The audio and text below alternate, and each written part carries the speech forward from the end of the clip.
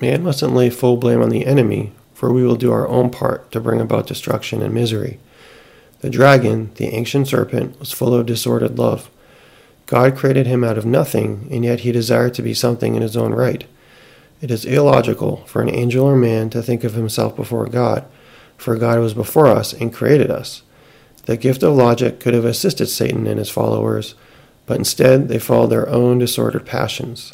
Among these passions was pride. Had they yielded to the picture before them, then humility could have shown instead. Upon this foundation of humility, they could have built gratitude. Instead, they thought only of themselves, all limited creations, and consequently were consumed with dissatisfaction, ambition, and greed. And so, by their own iniquity, they fell, a warning to us all.